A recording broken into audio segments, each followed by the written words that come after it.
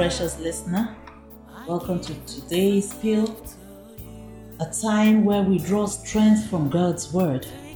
My name is Lois Awoicho Ame, and I have a scripture today from Psalm 34 and verse 7.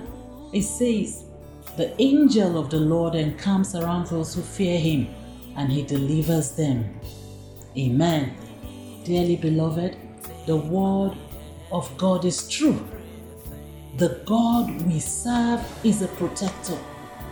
Anyone who identifies with him, depends on him, and trusts in him will be divinely protected from evil. God sets an angel as a personal bodyguard to ensure that you are delivered from every trap and arrow targeted at your life. What a mighty God we serve. I charge you today to identify with him and experience the dividends of redemption. Amen. Let us pray. Dear Lord, thank you for all you have made available to us, your children, to enjoy. Help us understand fully what you have done for us so we can benefit optimally from them. In Jesus' mighty name we pray.